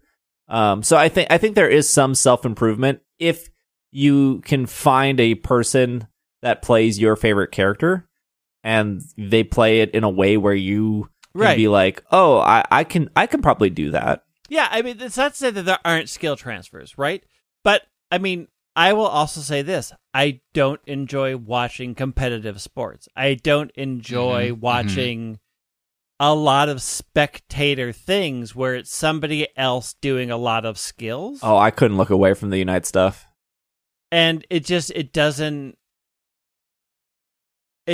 draw me in, right? Like, I still watch, like, we watch reality TV night, right? Like, we do things like Project Runway and we do things, but a lot of it is just to see what the finished garment looks like, not the process of getting there. So I am not a person that finds a lot of enjoyment in watching spectator events. It's not for me. So no, it didn't really ever occur to me to tune in, other than I thought, well, Steve's on and I know it's important to have good numbers, so I'm going to put it on the background while I do work or whatever else I'm doing, so that it's registering. Like, you were the draw there, not the event for me. I one of the things that bummed me out the most about Worlds was I was so busy I couldn't, like, just stop and, like, watch the matches. And I couldn't sit in that theater and, like, feel that energy that, like, it's almost like the same energy you would get for, like, going to a concert or being at, like, definitely, yeah. Oh yeah. You know, like, I'm not a sports person at all, but I've been to, like, baseball games because I've gotten free tickets to baseball games, and it's like, why would we not go? Like, let's just go and hang out, and once we get bored, we can leave. It was free. Like, it's something to do. But, like, even though I'm not into baseball, I can feel the energy of other people getting excited when something happens in baseball, which is very rare, but when something exciting happens, you feel it. And it sucked. Like, part of me was like, I love watching these announcements and, like, this stuff with my audience on Twitch. And, like, they're very funny. They make me laugh. I try to make them laugh. Like, that is an experience that, like, only happens with live content. And then, but, like, part of me is like, I'm literally in the room above the stadium where everyone else is sitting, and they're, like, seeing it live. And I could literally walk downstairs and be in that, but then I can't do this. But it's like, Irene sat down in that audience, and she was like, it was incredible, like, watching those matches and, like, hearing the crowd, like, cheer when, like, something happened. And I just think of watching competitive stuff, like, watching the final matches of the VGC was really exhilarating and exciting. And, like, they still have so much work to do with the TCG, because the TCG is very, like, I don't know, it almost feels like golf. Like no one's really erupting in cheers when things happen, and it's really kind of hard to follow because you never really see their full hand. There's a lot of shuffling. And, like, the cards are really tiny, where, like, when you're watching, like, 2 Dynamax Pokemon, it's, like, very, even if you don't know anything about Pokemon, you're like, oh, well, that was a huge water type move. That was, like, a psychic type move. That was like, you can kind of grasp it. But with like TCG, you're like, I'm not really sure what's going on. Like, why? What card was that? But then with Unite in Pokken, Pokken, I think again anyone can watch and see like these two Pokemon on screen. They're fighting each other. There's health bars at the top. I get it. And then like Unite was just also exhilarating in the sense of like a team sport of like watching 5 units move across the map and score goals and stuff. And it was a bummer that I didn't get to like watch that in person. I do want to go back and watch the Unite matches and stuff. But I think that is one advantage that Unite has is like, I feel like you don't need to know anything about Unite, but you still understand that like flow of how the match is going. Like I like for a long time, like I never understood football. I just knew like once the team gets to the other end, they score points. Like I didn't understand about first downs or like safeties or like why they would do certain plays. And you slowly develop those skills like watching football. And I think the same for Unite, but yeah, I don't see Unite going anywhere as a staple of these world tournaments. I mean, I will say this, like I have been to baseball games. I enjoy being a part of the crowd. Like that energy is infectious. Like if I was at Worlds, I would have been like, yeah, I loved being in the crowd. But if it was me and there was nobody around me and they're like, we're going to give you a private room to come watch these matches, I'd be like, Can anybody else come in with me? Because I want to talk to them about it. These things up here don't interest me. Like I've been to baseball games. I don't care what's happening down there that much. I care what's the excitement around me more than anything else. Okay, let's do one quick question of the week and then Pokemon of the week and we'll get out of here. What is the question of the week? Sheesh.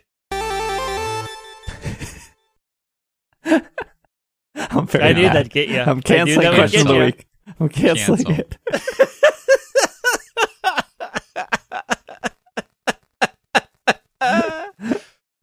This is Robert from our YouTube. Hey, if you're watching on YouTube, like, comment your question of the week, hit the little bell button, all that stuff. Robert says, do you have any Pokemon memories that turned out to be a Mandela effect? For example, for some reason, I remember seeing an episode of Ash catching a Tauros as a kid, even though it never aired in the U.S. Well, apparently I thought there was a fourth item that was shown. That didn't happen. You just had that. I mean, here's the thing. There are things that I remember that I carry with me that don't apply. So it's kind of that way. Like I still am because you needed to be in a Pokemon Center to transfer into Gale of Darkness and stuff. I still have it in my head that to save my game, I have to go to a Pokemon Center. So whenever I'm playing a game, even though that doesn't apply anymore, it's not a thing anymore, I still have to go to a Pokemon Center and put myself in it, and then I feel like I can save the game and shut it off. No, see, that just reminds me of where, like, the bug in X and Y, where if you saved... Right. Was it in a Pokemon Center or was it outside of Pokemon? Outside in Lumio City. Yeah, in Lumio City. It would crash. There was a small chance it would crash. Right. I also say like 4 years because the power-up moves didn't work properly in Gen 1. It took me until Gen 5 to finally believe that Sword Dance worked.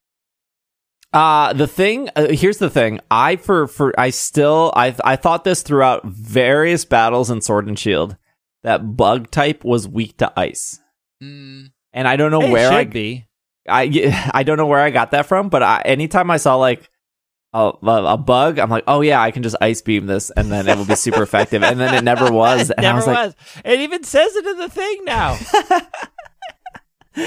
But yeah, bug is not weak to ice, but I always thought it was. There was also that thing. Well, that was just like, that was Game Freak's fault, where when you fight Brock and you're like, oh, electric type attacks don't work. I also, as a kid, I thought like, oh, I can't use electric type moves on rock Pokemon. But because Brock is the rock and ground, I didn't like put 2 and 2 together until like Gen 4 or something like that. But for some reason, I always thought that like bug was weak to ice, but it's not. And then I was like, maybe in Gen 1 it was weak to ice, but no, I don't think it was. Maybe it was. I don't think it was. Maybe it was. There's a lot of things that I remember They that did it took switch me a some long things time up. to unlearn. Yeah. Anything for you, Will? I can't think of anything. No. Kind of just take the games as they are. Pokemon of the week. All right. Last week's Pokemon was pretty short. This Pokemon, who probably was not named for Don Diego Vega, will at various times not take damage from Psychic type or Normal type, Ghost type, and Fighting type moves. At various times, it will take double damage from Fighting type, Bug type, and Fairy type or Dark type moves. You can or cannot tell just from looking at it. So easy. It's I don't know. It's Chatot. It's Skorupi. No, you got to get it right, Steve. You got to get it right. I don't know what it is. It's This is the more first time I heard the Come on. trivia. Here, let me repeat the last question. Okay. The last sentence.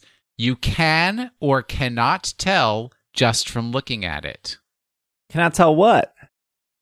whether it's going to take damage from the different types of moves.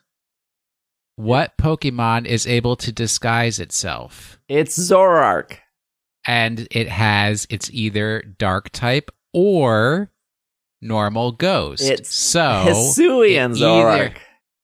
That's no. One Pokedex number, one One. Pokemon. One It's Pokemon, Zorua. one Pokemon. This is the problem with these forms, making everything worse.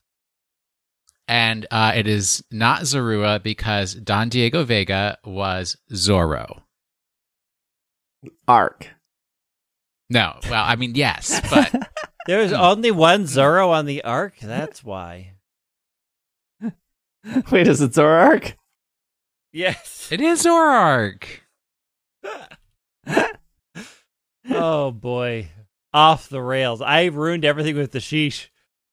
Yeah, you really threw me off. Really hard to recover from that.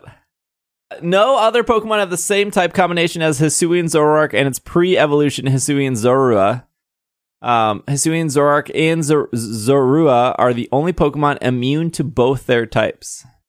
Zoroark was first revealed by Masuda as a silhouette in February 7th, 2010, in the edition of Pokemon Sunday. Its full image was revealed March of 2010 in an issue of Cora alongside its pre-evolution Zorua.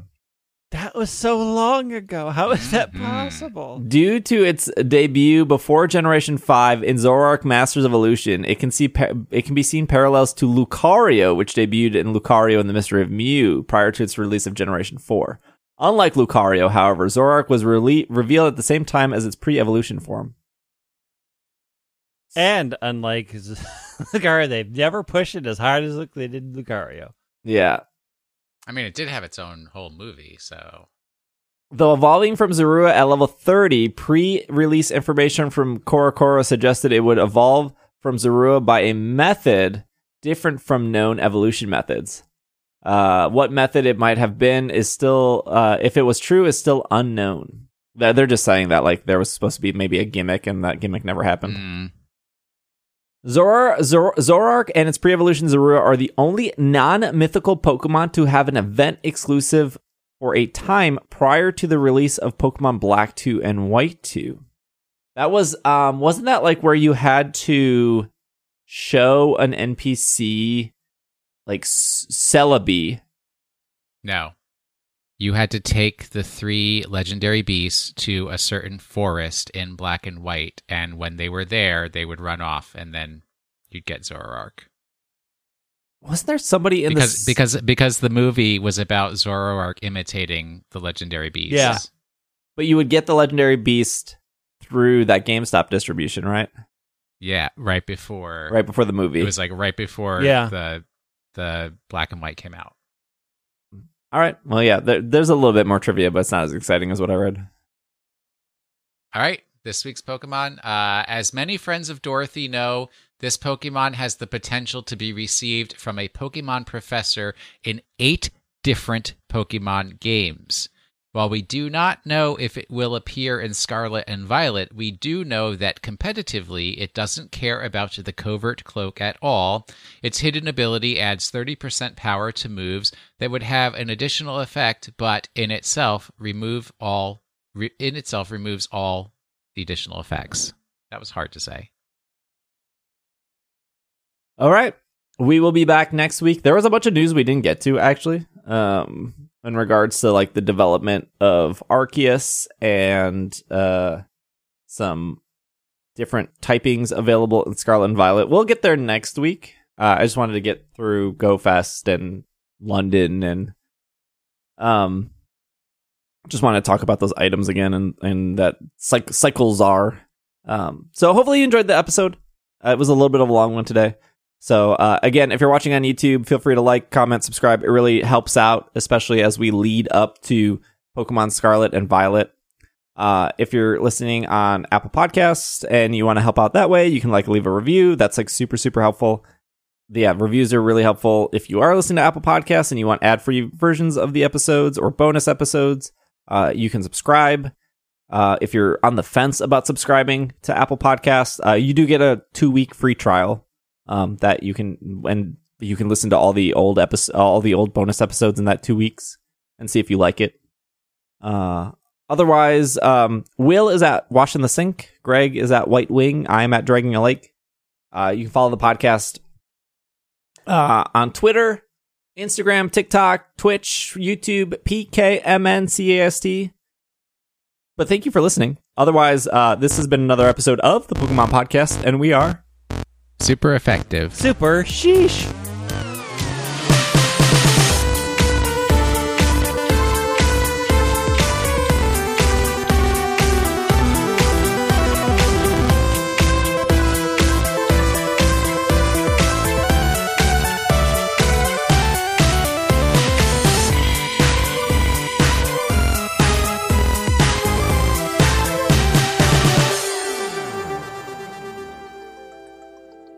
This podcast is made possible because of our patrons. A huge shout out to our producers on Patreon, starting with Steven, Sean, Matthew, Kay, Jessica, Brian, Stuart, Ryan, Nate, Bovine, Catherine, Casey, Josh, Gray, Carlos. And a huge shout out to our executive producers of Steph, Spencer, Courtney, and Brady.